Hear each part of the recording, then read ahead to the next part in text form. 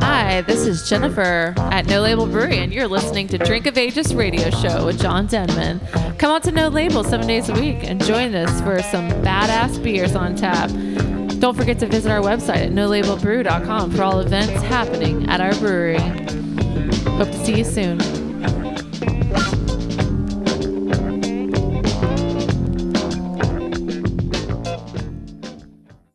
All right, everybody, welcome to Drink of Ages Radio Show. I'm John Denman. DJ Muskratch is the host.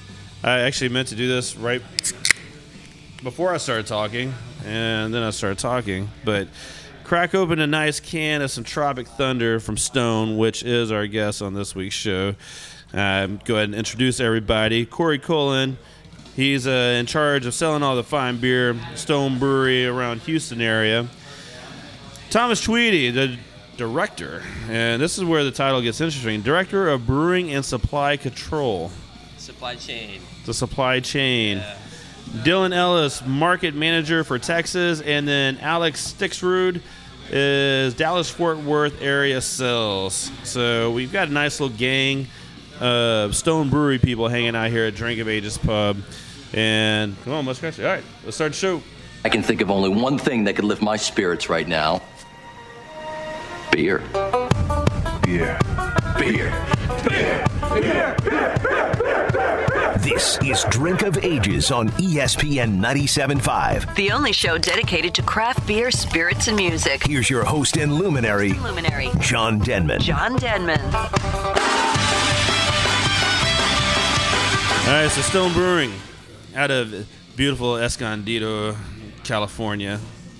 Welcome to the pub. Welcome to Texas for a couple of you guys, or one of you that isn't from here. Yeah, some of us are here, but Tom's made the sojourn here. Yeah, based out of Escondido, work in Richmond also. So both great breweries. Happy to be here. Thanks for having us. Well, I made it out to Escondido a few months back.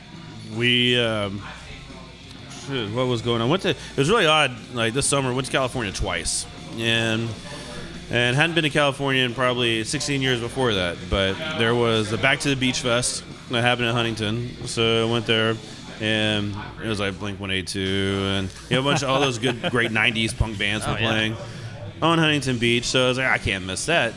And then I came back, and my kids were like, we want to go to Los Angeles. I was like, I've got a better idea. Let's go to San Diego first, and then work our way up to Los Angeles, because, I don't know, I've been to both. San Diego's pretty nice. And once you get to Los Angeles, it's really busy, crowded, and it takes a while to get anywhere. Yeah, you don't get to see anything because you're siloed in traffic, and it just kind of disappears. There's a lot of nice cars that you get to look at while you're stuck on the freeway. Right.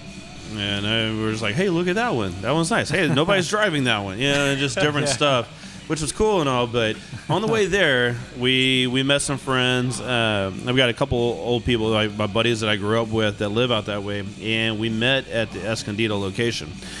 And they're like, oh, it's nice. You ever been here? I'm like, no, I've never been there. All right, let's meet there for lunch. Like, perfect. So as you pull into the nice parking lot, you can't really see what you're about to get into, which is cool because it's parking lot and there's trees, stone pathway, which made sense. And you have these giant rocks that you're walking in between. And as you come around through that little corridor of rocks, you come to the entrance of Stone Brewing. And beautiful building, but it just blends into everything so well. You walk right in. Of course, the gift shop's right to the left. Well, you exit through the gift shop. When you exit through the gift shop. But then you go to the right, and it's a beautiful, it's just a nice facility. So we made our way because we want to sit outside. Beautiful day, Southern California. I think that's most every day in Southern California. It's pretty nice. Let's go out there, get a whole table, order food, order beers, and food was excellent. Beers were phenomenal. But the facility was something just super. It was just a really badass experience. Yeah, Escondido has been such a neat area. So Stone started out in San Marcos, and so the original brewery is still there. With our good friends from Lost Abbey, now have that, and so it's interesting because when we go over there for a shifter and like maybe have a beer after work, a lot of the guys who are at Stone have been around for 15 or more years, and they remember, spilling a brew, or they remember like throwing in their mash and their hops and everything. And so it's really an iconic area for us to be around. It's just such an honor to kind of like be able to do your craft there. And you mentioned the weather and just having the nice brew house and the nice area to have like your break after and everything. It's just like such a cool experience. I've been there for about 4.5 years now. Well, Stone IPA, and if you haven't had a Stone IPA, then you probably haven't lived, kind of thing. I mean, it just doesn't make sense to me. There's certain beers that are on a whole different level of just, to me, it's like the best beers made in the history of mankind. You have Sierra Nevada Pale Ale, Dell's Pale Ale, Stone IPA, and funny, they all kind of have the same similarities of West Coast, big hoppy, good, delicious beers. Oh, man. And Stone IPA is definitely there. So, yeah, that beer has, I think, it's like 14 or 16 different hops varieties in it. And so when Mitch Steele decided to scale that beer up and make it, look, I'm going to go for it. I'm going to make an intense West Coast style IPA.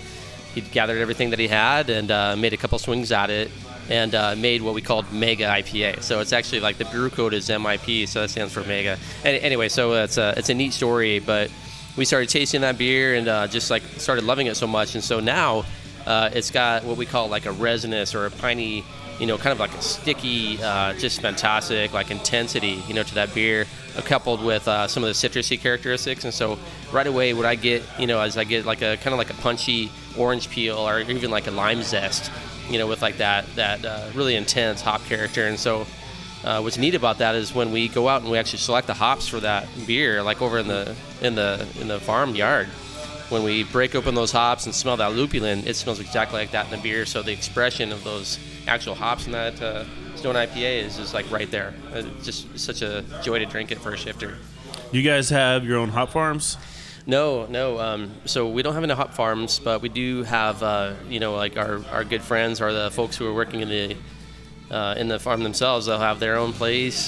So like a lot of the hops are grown in Washington, like in the Willamette Valley, Yakima, Mapton. So there's about 76% of the U.S. hop supply is grown in Washington, and the rest is 14% that are shared with Idaho and Oregon.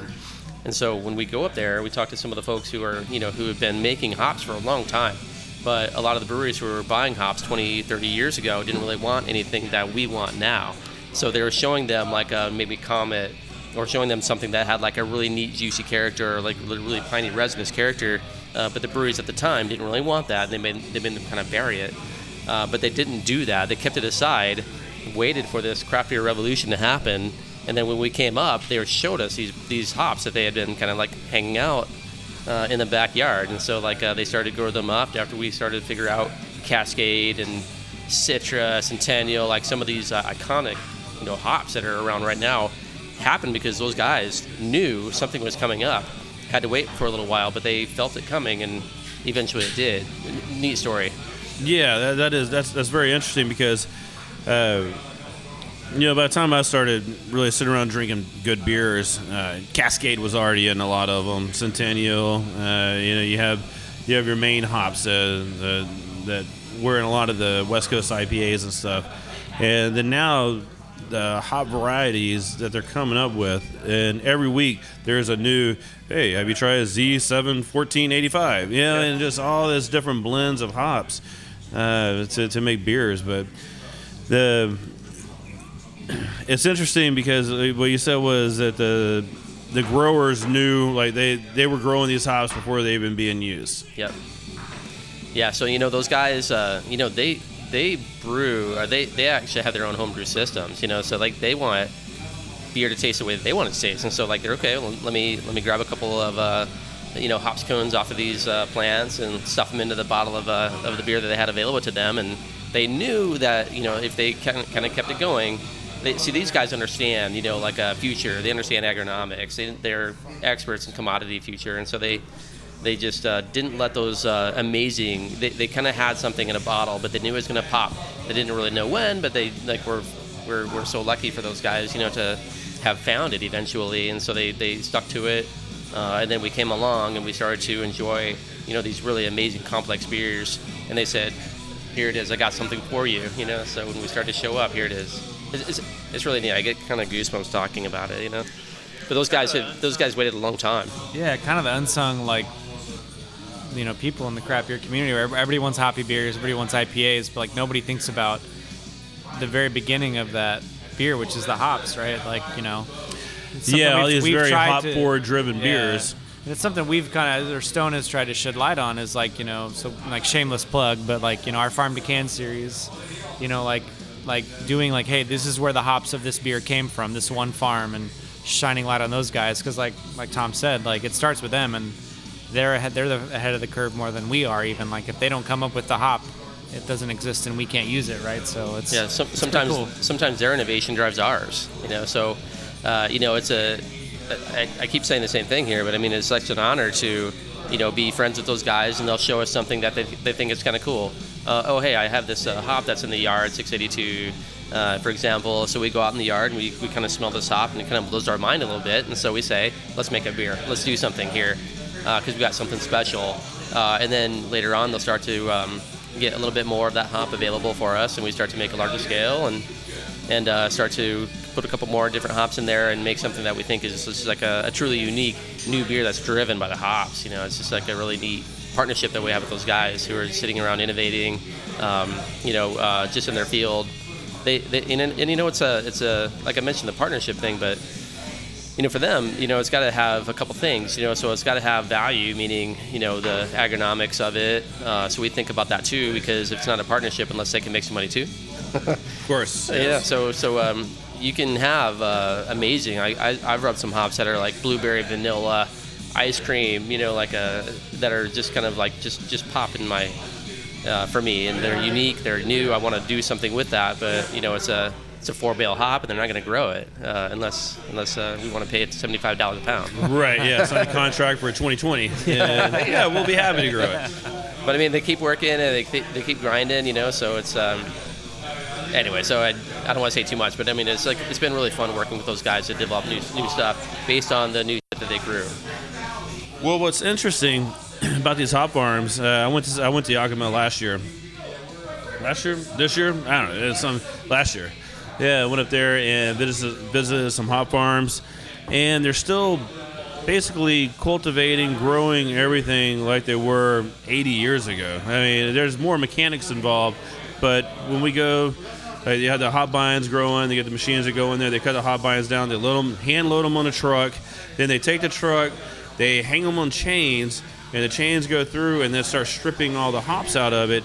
And the guy's like, yeah, that machine right there, the first machine is 60 years old. This machine here we added, you know, in 1975. And it's still very mechanical to end up with a hop cone and not leave. So I thought that was pretty fast. I took a lot of video. And it was always like, man, if I slip off of this, I'm going to be in trouble. You'll be in little pieces. Yeah, I'm going to be in a bunch of little pieces. Be in a beer stand. And Corey and I were actually sharing a video earlier today at Flying Saucer, and because I actually came from like farm and stuff. I mean, I was like a row crop kid, like back in Nebraska when I grew up, and so, you know, for me to see something like that, where you have the elegance of all the engineering and the purposeness of, you know, the way that these belts, the durable belts, are like a direction and flow and all that. It's just like really, I could sit there and geek out and stare at it for hours. You know, it's just really. It was neat. like watching a waterfall. I mean, you're just sitting there, or just like when you're sitting in an office building watching traffic go. You know, there's a comfort level to it, or you're just like, this is good. Machines are working, and everything's moving the way it's supposed to move. You know, those guys, they've been doing it for so long that if they hear a squeak, you know, or something like that, they know what that is. You know, like, oh, okay, I got to go tighten up that bolt over there, grease that lug or something, and I just can't imagine. You know, they just know their stuff so well. They have to be, you know, agronomists. You know, they have to be like they have to know everything about the soil biome. They have to know everything about the engineering of the tractors and the trucks and all the complexities of the picking machines. And I'm just constantly in awe of these guys. I thought it was pretty interesting that you were talking about earlier how they're the guys that they'll just grab the hop and sort of feel it and crush it. and then just based off the feel and the smell and everything that they get, like sensory, that's how they know the hop is ready to pick. Oh yeah. Some Well, of it's these cats like are, walking up to a peach tree. Yeah, and like squeezing a peach. I mean, it's you know when it's ready and you know when it's not. And what a lot of people don't know is that these guys are also at the same time growing grapes or apples, peaches. They've got tons of stuff going on. There's mint and asparagus going on in the valley. Yeah. So these guys have to worry about all that stuff, but we're so selfish to show up and say, like, where's my, we're worried about pick windows and things like that. But I mean, they're incredibly gracious. And anyway, like I can't say too much about how much respect we have for those guys. All right, we got to take a break and grab some beers. This is Drink of Ages here on ESPN 97.5. We'll be right back.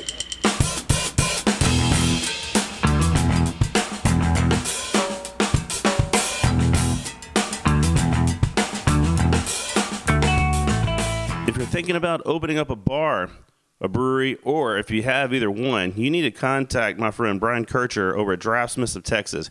He takes care of all the beer lines at Drink of Ages, which makes it, when breweries come in, they try their beer on tap. It tastes as good as it does at the brewery. He can install your system, maintain it, glycol, do the whole thing. Give him a call at 713-647-1100 or just look him up online, dstexas.com, and man, let him take care of your beer lines. Are you thinking of buying, selling, or renting a house? Let my good friend Amber Sear with Stanfield Properties help with all your real estate needs. She is your real estate connection.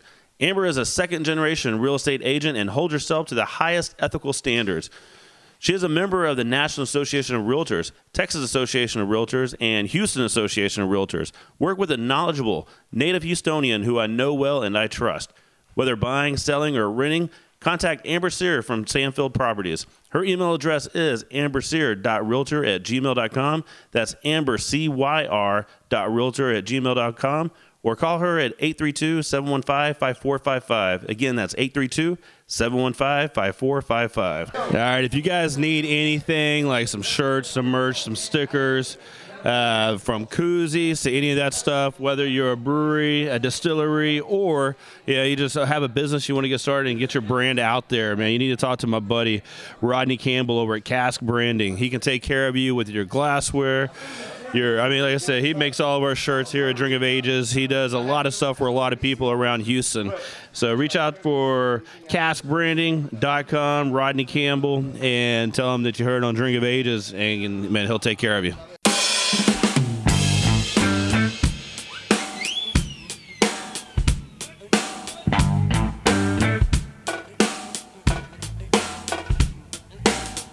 All right, welcome back to Drink of Ages. I know, it's like, get on the mic. This is Drink of Ages radio show. I'm John Denman, DJ Muskrat. We're here at Drink of Ages Pub talking to Stone Brewing Company. We got a whole crew out here. Corey Cullen, Thomas Tweedy, Dylan Ellis, and Alex Stixrud. The whole good crew here hanging out. Started off with some Tropic Thunder. Easy, nice, a little citrusy, Good way to start off the show for the first segment. Second segment, though, we got to step it up a little bit with some Fear Movie Lions Double IPA. I haven't tried this one yet. This is climb one that hill. that we were supposed to have on tap, but unfortunately it didn't make it to the pub tonight. But so cool part about this beer, and I don't want to. Anyway, so Fear Movie Lions is actually the location of the can filler that makes this beer in Richmond, Virginia. And so there's this app called What 3 Words. And so What 3 Words will ping a 3 meter by 3 meter location. And the neat part about that is that for folks who don't have emergency response, or if they don't have roads or whatever, you can actually say, okay, well, I need help at whatever 3 words will assign to your 3 meter by 3 meter location. So your home could be, cat, river, lion, or whatever, Yeah, we're actually, I just pulled it up to show John while we're taking a look at it. We're actually in Train View Tell right now. So anyone that wants to come visit us right now, type it in, Train View Tell. So it's a geocaching thing. Yeah. And so anyway, so the Fear Movie Lions thing, Greg Cook found out that this thing exists out there, geeked on it, we think it's really cool. But when we started making this beer, it's actually born out of Richmond, Virginia, where they developed that, they created this beer, and that is the location of the can filler, where it's actually made and filled. Yeah, that's cool. I was wondering that because when I looked it up, I was like, Fear Movie Lions. It's like, why not? I mean, you got to come up with a beer name somehow. Yeah. FML too, you know. They're all taken, right? No, but I mean, this is Stone's take on the New England style, unfiltered beer. So we made this juicy as hell. I mean, a lot of really nice hops. For me, I get some of that heat, some of the balance of the alcohol with the hops. I think was what I get. I also get a little bit of malt in this beer. So even though it's like a 8.5, I think beer, I get a nice balance of all the components that are in this thing. Yeah, I definitely get a little heat from the alcohol. Very easy drinking though. There's a nice like tropical sweetness. You get a little sweetness on the end for sure. Yeah. It's really fun to use the what 3 words to annoy your friends too. If they're asking you where you are, you like. Well, that's where I'm sitting here thinking in my head. It was like, where we drink of ages? Train. What was it? Train. Oh, I don't know. I have to look it up again. Something tell train. Well, yeah, people they kind of move to another 3 meters away to get something more cool. Train view tell. I mean that's. But no, I don't know where my mind is right now, but not in a good spot to talk about it on the radio. Like, what does that mean? I think Fear Movie Lions is I don't know, for some reason it makes more sense. Fear Movie Lions, yeah. No, so it's a neat, like I said, it's our take on the New England unfiltered hazies, and they did a great job in Richmond, Virginia. These guys really love this beer, do a phenomenal job with that. Actually, they won, I believe it's a gold in the California San Diego Beer Festival. So this is and it's actually the biggest beer category now in the GABF. There's like 740 entries. That's crazy. It's crazy. Yeah, and people still around here go, it's just a fad. I don't like those. It's like, that's fine. You don't have to like them. It's gonna move on. It's gonna move on without you. Does. Yeah. This one's it doesn't have an adjunct, so it's all malt, all hops. So there's no wheat or oats or anything in it. It's a straight up beer. So let's talk about Stone for a little bit. When did Stone open? Oh, we just got it through our 23rd anniversary. So like we were talking earlier about Stone actually opened up in San Marcos, and then when the craft beer movement happened, we were a big part of that, and so they moved into like a larger facility in Escondido, and so after they built the first brew house and the bistro was happening, sales kept on happening, so like people liked the beer. and so we loved making the beer, so we actually moved into like another building right next to the first brew house area, and that became the Pack Hall. So what's fun is that the folks who have been working with Stone for 15 or more years, there's a guy that works there for like 22 years now, so like they just love going back into the original Stone Brewery in San Marcos, and it's like the Lost Abbey now.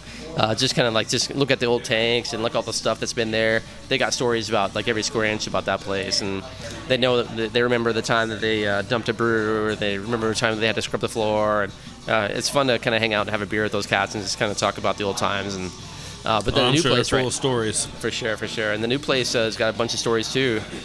I was talking about the two different buildings being built. Like the original building was the bistro and the brew house, and it was like warehouse and logistics and the Pack Hall. And when we got all grown up, we had to make another building, and those doors and all that stuff is still there. So it's kind of fun to see that progression, all the history, and just kind of walk through and geek out at it.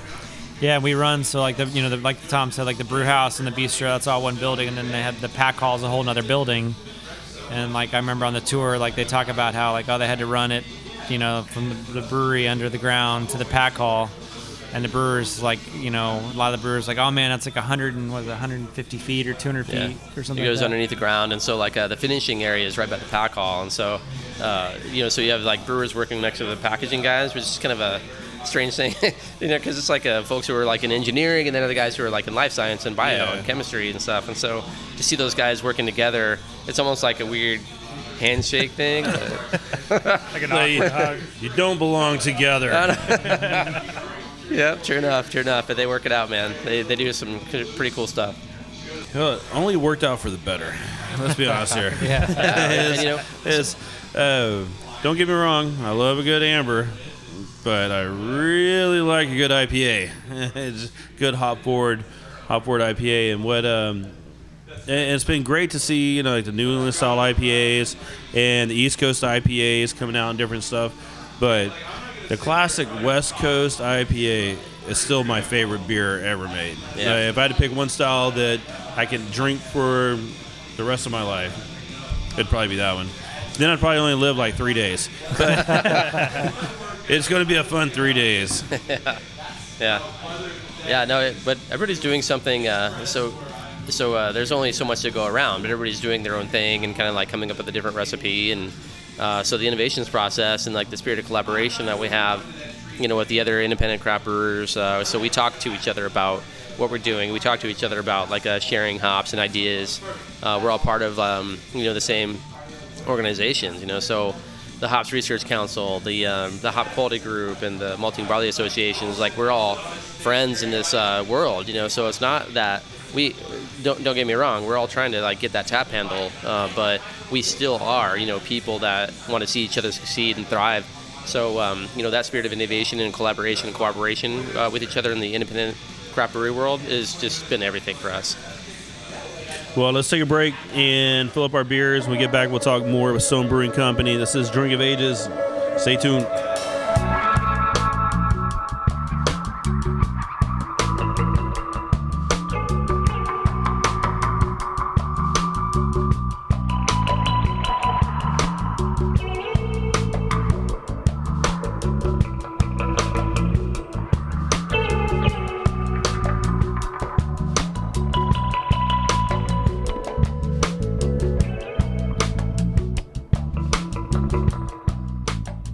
Hello, Houston. This is Jared Montgomery, brewmaster at Megaton Brewery. If you have not heard of us, we're a new brewery in Kingwood. Come check out our air-conditioned tap room. Enjoy our free play arcade games, air hockey, pool table, outdoor patio games, and of course food trucks all weekend. Try our tasty brews or grab a pint of our favorite beers made by our friends across the great state of Texas. Megaton serves wine as well. Our tap room is open Friday and Saturday, and beginning September 8th, we are open noon to 6 for football season. Find us on Facebook for hours, events, and special beer releases. Thanks so much. Hey, it is lager season at Houston's own 11 Below Brewing Company, and they've got 2 easy drinking lagers available right now to help you crush the summer heat. If you're looking for something on the lighter side, their Crazy Pills is a dry hot pilsner built for the Houston summer with a fruity hot flavor and a very crisp finish. If malty is your thing, they can their Oktoberfest Marzen Lager for the first time this year. It's perfect beer to get you in the mood for football season. Look for their canned beers at your favorite craft beer store and try all their beers at their Edo Pub Crawl on September 14th from 1 p.m. to 5 p.m. Check them out on Facebook. Look up 11 Below Brewing Company for all the event information.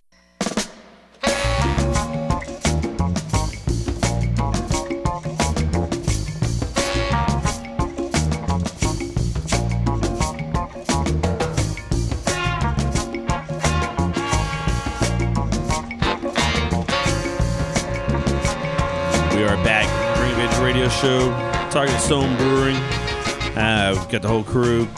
Corey, Thomas, Dylan, Alex. We're on first name basis at this point. And I'm probably going to get everybody's last name wrong. We'll just go from there. But 23 years. Let's talk about your distribution at this point. So where you guys pretty much cover all the United States. All 50 states, yep. All 50 states. Anywhere else outside of the United States? Have you gone to any other countries? For sure. Oh, yeah. boy. That's Have we? Oh boy. Yep. We're in Asia, Germany, Europe. I'm not sure all the countries, but gosh, it was like 26 countries or something. But Yeah, it's a lot. I mean, yeah. I mean, you guys, there was a brewery. You guys were opening up a brewery in another country. Yeah, we opened a facility in Berlin. We just recently sold it to BrewDog. And they took it over in May. That is for one, that's a giant feat to take American craft beer and drop it right in the middle of Germany, which is pretty awesome. Pretty awesome, yeah. But I mean, I don't know exactly what happened and everything, but that just seemed like a really big giant task. It was a climb, yeah. So the sales folks over there and like the brewing guys over there, they did amazing work. So what's tricky is that, if you got folks who are used to drinking like a 3.5% or something, if you want to bring in a West Coast style IPA, we were talking about the evolution of that happening in the States. It took a long time, like 15 or 20 years, to get really people integrated into that. And so, in Germany it takes even longer. So they've got a lot of great history. A lot of and it was amazing to see people who really embraced it, though. Some of the older folks would really want to try it on, take it on. Berlin is incredibly diverse and like a new and progressive city. Not new, but I mean, like the guys who live there are a very artistic community. The restaurant scene is a big deal there, and so like we made some pretty big bets, and we sold a lot of beer, and we sold a lot of beer out of that place throughout Europe. But I mean, ultimately, I think that it just was a lot to take on at the same time. It was a lot to do that in Richmond, Virginia at the same time, which we built those things, pretty much at the same year. Yeah. Oh, yeah. Yeah, I built 2 giant facilities in the same year, and, it's And then taxing. China shortly after. Yeah, we have a tap room in Shanghai, which is killing it. Shanghai. Yeah. That is awesome. Shanghai, that place is just amazing. And also Napa, like in California, built a whole, tap room scene there. When I used to live in Northern California, I used to do wine country tastings and stuff. All I wanted was a beer. And and if at the time there was like a Stone Brewery there or something that was making like some really kick-ass craft beers, I would have most definitely went over there and had a pint or two. Probably Tropic of Thunder, like even the FML, Free River Lions, and it would have been so good to have a beer after so much stuff. How much beer are you guys producing right now? It's about 400,000 barrels, per year. It's a lot of beer. Yeah, it's a lot of beer. It's but it's been good. I mean, so it's 2 things. You have to have your strength of core brands, right? And then you have to also have to keep on innovating. And so, I gotta give some love to Chris Ketchum and Steve Gonzalez, the guys who are constantly coming out with new styles, new beers. And so we had the POG, the Notorious POG, on I think earlier, and so that's born out of a new partnership and a friendship and innovation. And we said, you know what, this thing is amazing. Let's make it, and we did. So and some of the stuff that Steve is doing in Napa is the future. I mean, it's like the up and coming new stuff, new hops, new yeast, just trying it all out.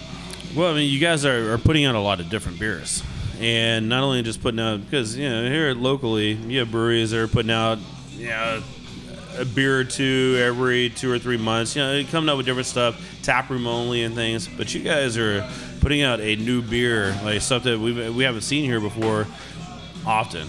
And and if you're doing it in Houston, then you're doing it in Seattle, New York, all everywhere. And so I mean, that's a lot of creativity and pushing out a lot of liquid. For sure, and I want to also give some shout to Texas, because as far as the industry is concerned, the investment that Texas alone has made to the craft beer industry, $5.3 billion a year.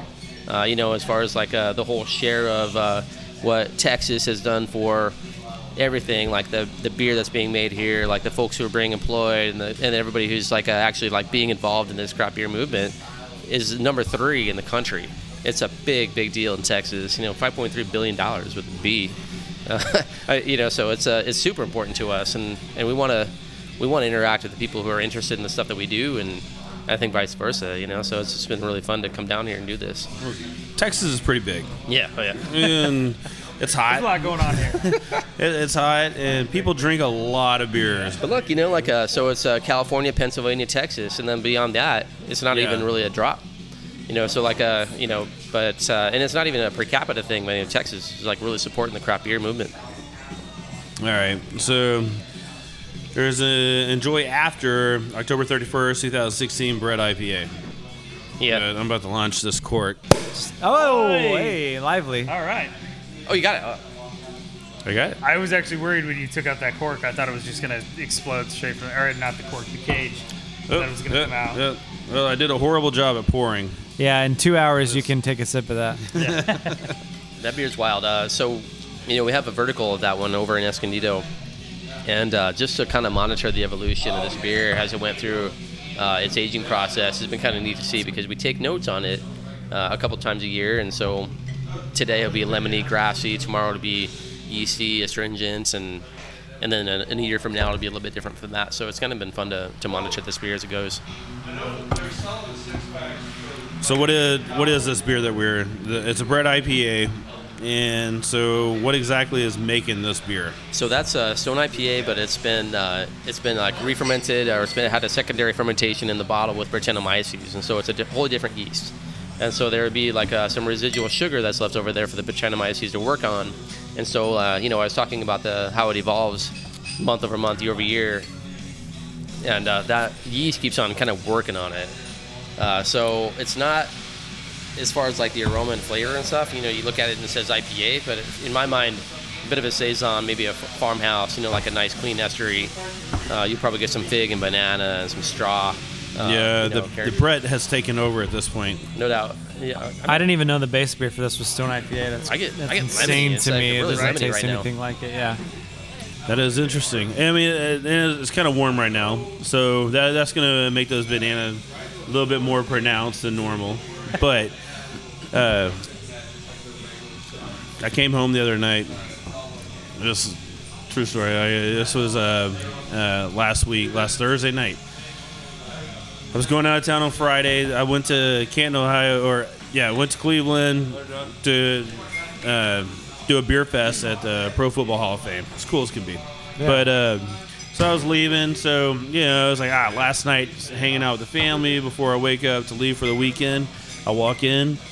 I'm like, I smell banana bread, and my wife had made a big loaf of banana bread, first time, and I mean, it was a great evening. I ate most of it. Yeah. And while she was making dinner, I ate most of the whole banana bread. Yeah, I'm sorry. This reminded me of a special moment in my life recently that I remembered. This has been Banana Bread Moments with John. Yeah. Yeah, we were talking to some folks over at the Flying Saucer, and we were talking about how people kind of perceive beer, the aroma and whatever, and my wife is an amazing taster, and so her sensory olfactory and all that stuff is completely is amazing. And so we were talking about the smell of a certain beer. She was like, it's like if you mowed through like a bunch of wet weeds, kind of like throw those life experiences in there, Yes. Or it's like when I used to throw alfalfa bales, onto a wagon or something like that. That's what it smells like. And so people are like, what? That's exactly what that is. Mm-hmm. And you never do that. You never really get that unless you've kind of like had that weird experience. Like you're talking about my the lemongrass bath bomb. Yeah, it was a very comfortable bath. And I feel like there's a joke, or not a joke, but it's real in that Psalm documentary where there's a guy it's like a half cut open tennis ball. It's like, you don't? Yeah. Yeah. Oh yeah, I get that. Totally. Or cut garden hose. Yeah. Yeah. I don't know if that's like what you're looking for. Yeah. It's like No, that's what you want in your beer. Yes. That's exactly what you want. Those guys are terroir guys, right? And so it's weather, climate, agronomics, and so we kind of get that. So like we talk to guys about health of soil and the microbiome and stuff, and so these guys are just kind of marching down the path of low-till agronomics and stuff, and so it's been really kind of fun to be a participant in that. I mean, to be for that to be what you do in life, I mean, you have to really nerd out about that. I mean, that's especially like soil. You really, I mean, if you're into soil, then you really have to be into soil. I mean, it's not just like, what, I dabble on the side with soil. No, That's you why we have named the to. beer after it. Yeah. You have to really be into it, but that's what it requires to make this stuff happen. I was buying some soil. I was thinking, like, man, you know what? There must be something going on because, like, somebody talked us into buying dirt or into buying water. Yeah, it's really strange. Yeah. All right. Let's just real quick before we go to break. This Brett IPA. Brett's definitely taking over the IPA, which it should by now at this point. Yeah. But way too easy to drink once again. Yeah, 5 years And- old, right? What are we at? Let's see, 3. 4 years old. What year are Brewed we? in 15. Oh, brewed in 15. Yeah, that's right. Enjoy after Yeah. 2016. Yeah, that's really good. Not straight loaf of banana bread, but there's definitely some bananas, little light toastiness. Yep, a lot of ester character, a little cardamom. It's just like I was saying, like every year we'll taste some of these and break them open and see what they're doing. And last year, 2 years ago, 3 years ago, it was something completely different. So it's kind of neat to watch these guys work on the Brettanomyces work on the beer that's in there. It's a science project.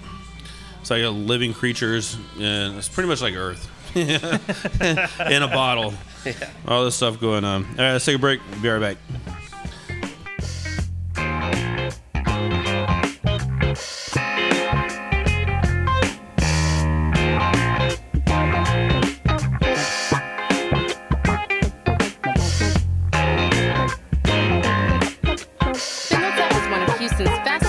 Craft breweries, from the highly sought-after hazy IPAs to its year-round core beers, Boomtown Blonde, Honey Hole, Hop Gusher, 5% Tint, and Houston Haze. Available at retailers all around Houston and surrounding areas. Stop by one of the nicest air-conditioned tap rooms in Houston, Thursday through Sunday, conveniently located 8 miles north of downtown off 59 in Little York. Come hungry and try some of our award-winning barbecue and wood-fire pizza from Texas. Go visit our website at spindletap.com and give us a like on Facebook. Hey, John, thanks for having me, man. We got a lot of fun planned this month. September 13th, this Friday, we've got our Oktoberfest at the brewery. Brewery opens at 3 p.m. We're really kicking all the festivities and party off at 6 p.m. We've got our Escape the Brew at Frank's Backyard. We're going to be doing both themes at this one. We're going to do our It and we're going to do our Candyman theme. Come out if you've missed it before. It's a lot of fun. Sit down at a table with some friends, compete against other tables to see who can finish the puzzles fastest. And then on September 20th, we've got our Pint Night at Backyard Grill. For those of you who've been missing Don Jalapeno, we've got that coming out there to Backyard Grill in Cypress. And then September 28th, we're doing the Oktoberfest at Brew 30 out in that same area. We're going to have a lot of fun with the team at Brew 30 with Tiffany and Gary. We've got a bunch of breweries that are going to be out there, a bunch of Oktoberfest. It's going to be a great time, man.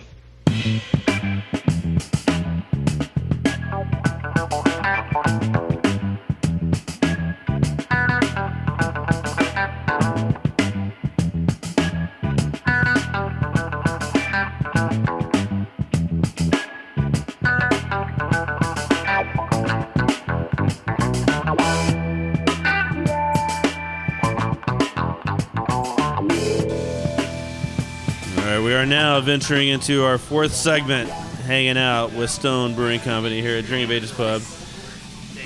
Dangerous. I thought you said 8. I had an 8th segment. I was like, I think you're right.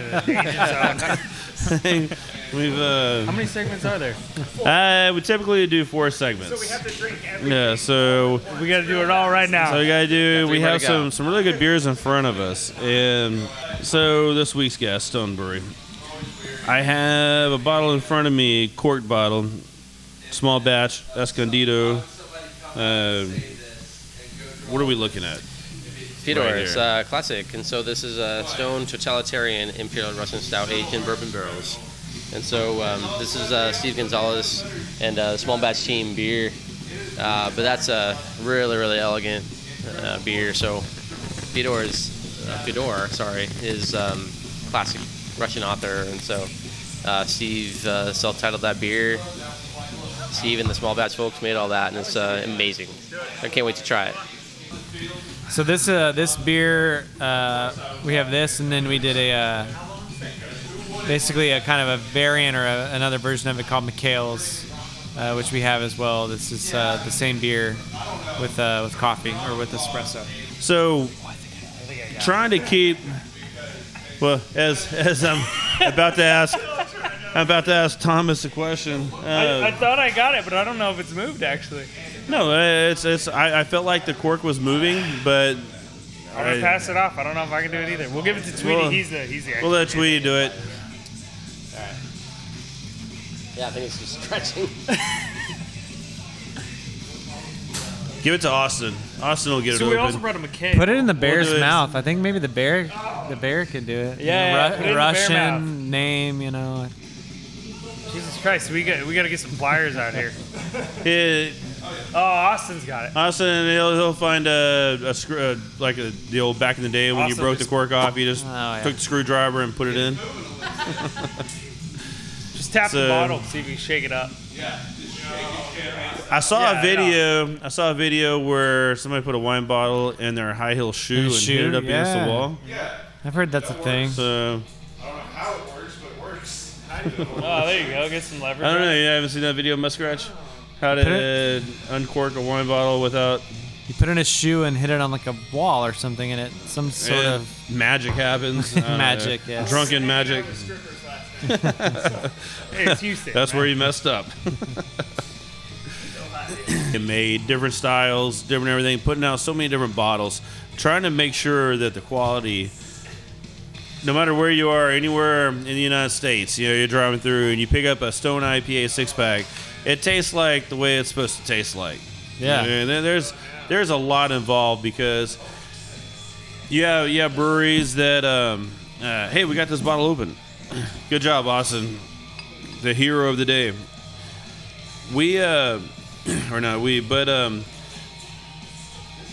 To make sure that the beer tastes the way it's supposed to taste, putting out so much, and I guess this is where Tweety you come in, because as a director of brewing and supply control, was that supply chain? Supply chain, yeah. Supply chain. Then how do you keep up with making sure that the beers are not falling off? Because every once in a while there'll just be something that's supposed to taste like this, it just doesn't quite taste like that, like it's supposed to, right? And it comes from a brewery that's making good beers, you should trust, but it's just not quite right. Supply chain part of that is, so just having making sure that you're getting the same malt, getting the same hops that you would use year over year. So there's like a consistency piece to that. And then aside from that, it's yeast metabolism that will play a big role in how ultimately the beer will turn out. And so, just basically a monitoring process, and having skilled brewers who are tasting the beer, smelling the beer. These guys are guys who are like listening to things, listening to pipes knocking, or smelling like if the mash is getting too cooked or too hot or something, and then later on down the stage, for each beer, every beer that you've had from Stone has got a sensory descriptor that has each flavor and aroma component spelled out exactly what it's supposed to be. And so, and then on a 1 to 7 scale, we'll say, okay, like a citrusy, it's got to have a 3, or orange peel, it's got to have like a 6, etc. And so, year over year, beer over beer, we have to make sure that those things are tracking the exact same way. So, like, the idea is that, if you can quantify it, then you can control it. And so we do it that way. So, like, as far as just like the quality management system, one of the main pillars of that is beer flavor consistency. That starts so early in the process. We're talking about pick windows in the hops. We're talking about consistency in the hops or in the malt supply chain. Talking about like the hot side mash process. Timing of hops throws. How we do our dry hop process. How you filter it. How you process it in the packaging area. There's got to be 150. I believe we counted up 158 different checks that we do on each case of beer. So when you pull open like a box of beer at Stone, when they do their process quality checks, they look at like 158 different things. So it could be the code, it could be the bottle, the crown, etc. And so like in the background, the physical chemistries of that beer are all the things that happen to that body of beer. We call it green beer in process, and we call it finished beer after it's done. Just to make sure that it's all the same, that it's all consistent. There's a blend plan that we would have to execute if there's something that's like a little bit off. But there's nothing that we would expect to be completely, diabolical of the beer. If there's like a sulfur component or something that we know that we can't get rid of, then we'll be disciplined by getting rid of it. So that's what it takes, for us to, have process controls, process consistency, folks who are used to like seeing these kind of things and like being disciplined enough to react quickly enough to make the right decision if we have to. But overall, like it's just it's elegant, it's very complicated and everything, but it's kind of simple at the same time because you got people who are doing their job. I guess is kind of what it comes down to. I always kind of say, like, we're really lucky or blessed at Stone. Like, we rarely have these quality issues, and it's the difference between quality assurance and quality control. Quality control is what do you do when a bad beer gets out of the brewery? And quality assurance is making sure that a bad beer leaves the brewery. And true. As a sales team and people on the front lines, like, we rarely have those issues, and it's due to Tom and the whole brewing team that, like, you know. Yeah. Have you had to pull anything? Has there been like, oh man, something's going wrong? Because most of the breweries around here, that's happened more than once, right? So I mean, it definitely something could go wrong. But has there been a time recently that you're like, well, who wants to drive the truck to all 50 states? Yeah, and let's grab some stuff. No, I mean, the short answer is no, we haven't had to do that. But the long answer is we retain a full set of like every single batch that we make. And so like cans, bottles, kegs, and everything. And so we put them on panels. We taste them through their whole shelf life. And if they are aging and marching through their shelf life as we expect them to, then we're good to go. But if there's something that's going on, we would know that really early. You know, we would know that very soon in the process. Yeah. And I mean, it's not just in sensory. It's like about microbiological controls. And so we do quant PCR. So we do microbiome assessments and just look to see that all the organisms that are in there that are making these beers, these yeasts and such, are our yeast. And it's not like a wild foreign contaminant. It's not a Brettanomyces that's present when we don't want it to be. And so we do have all these checks in line just to make sure that we don't put something out that we don't like. You know, so those are things that would happen early in the process before it even gets out of the barn. I mean, that's great and all, but this beer right now that I'm drinking, I kind of zoned out for a second. That was but for real though, I mean, if you guys weren't doing all this, like I said, you can't be in the middle of, no matter where you are. Like, I stop in Florida and I go over and I pick up a 6-pack of some Stone. I know it's going to be good. I stop in Bolivar Peninsula here in Texas. I know it's going to be good. So I mean, it's the quality and making sure that everything is right exactly the way it's supposed to be when it leaves the brewery. And you guys are doing it.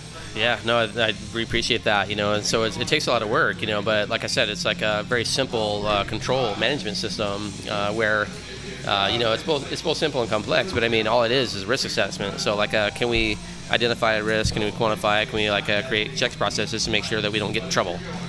You know, and so like if we do get in trouble, what is our plan? You know, so that's all you got to do. You know, it sounds tricky, but it's not that bad. So this nice beer that we're drinking now, and I think another bottle just got opened. We popped something open here. Yeah, man, thank you, awesome. Thank you, sir. This is an incredible stout. It is way too easy to drink. Oh yeah, this is not for a standard human. I mean, a lot of folks don't get this beer, you know, and it's a shame because this is. I could sit here and write down probably 15 different flavor descriptors. You know, like you know, just in the aroma and the flavor. The complexity of these beers is just wonderful. And you know, Corey, we were drinking that Enjoy After a little bit ago, and just I was talking about how it just marches down like it's progression as it, you know, after it's bottled, and like letting the yeast work on it and letting some of those flavors and those characters just kind of meld together. I had a Chocovesa that was canned a year ago, and I really get more vanilla now than I used to. And so like just kind of like watching those things kind of progress as they age, it's just really fun to do. It's like a really joy to have this job. I mean, I don't know how I earned this, but I got really very lucky in my occupation. No, it's you guys work for a great brewery and had Greg Cook on the show maybe 6 years ago. I don't know, 5 years ago, something like that. And it was very great to actually meet that guy, hang out with him, drink a lot of beers. And back when we were at the old studio. But Stone's been, it just seems like it's been part of my life for as long as I can remember. Yeah, and that's the cool part about you guys. This beer, like I said, it's sensory. I can't say the things I want to say because, again, we're on ESPN. Because this is a very sexy beer. That's what it is. Ah. And Tom used the word elegant. I think that's a good descriptor. You know, Velvet Hammer. Yeah. You know? So very good. But now, thank you guys for hanging out. Man, thanks for bringing all the beers. It's been a fun night. Of course. Yeah. fun night talking to you guys. We could actually talk another hour easily just about the process that you guys do in packaging beer. I mean, because we didn't get there. Yeah. I know we didn't even touch on that, but Stone Brewing. Thank you guys for coming and hanging out at Drink of Ages Pub. And, man, you can find their beers all over the place. I'm sitting here looking at Scorpion Bowl IPA sticker right now. If you haven't tried that yet, you need to get some. And, once again, if you've never tried Stone IPA, then... What rock have you been hiding under? You have like 3 days, right? Yeah. Just What are you doing? Yeah, 3 days. If you haven't tried it by Sunday, then... Yeah, just cancel yourself. I mean, figure something else out in life because you're missing out on some really good beers. But, no, I appreciate you all. And, yeah, well, welcome to Texas, hanging out. And the rest of you guys, welcome to Houston. And, of course, glad to be here. Yeah, thank you. It's Thanks for stopping by the pub. Thank you. All right. I want to thank everybody for listening to this week's show of Drink of Ages. Sponsored by a lot of people. You heard all the commercials, man. Go out there and support the brands that support us. And you can listen to any of those shows sponsored by No Label Brewing Company by going to SoundCloud, iTunes, and various other dark places on the internet. And, man, what else is there, Muskratch? Go Astros. Go Texans. Did we win today? What's going on 23rd? Oh, yeah, we have an off-flavor class here. Thank you, Muskratch, for reminding me. But yeah, we have a badass little off-flavor beer class. So kind of a little bit what we're talking about with Stone is why their beers don't taste bad, but we're going to talk about why beers do taste bad. And so on September 23rd, come out. It's a free class. Drink some beers and taste some really bad beers so that you'll be able to understand why they taste bad here at Drink of Ages Pub. But Muskratch, have a good weekend. Everybody be safe out there and talk to everyone next week.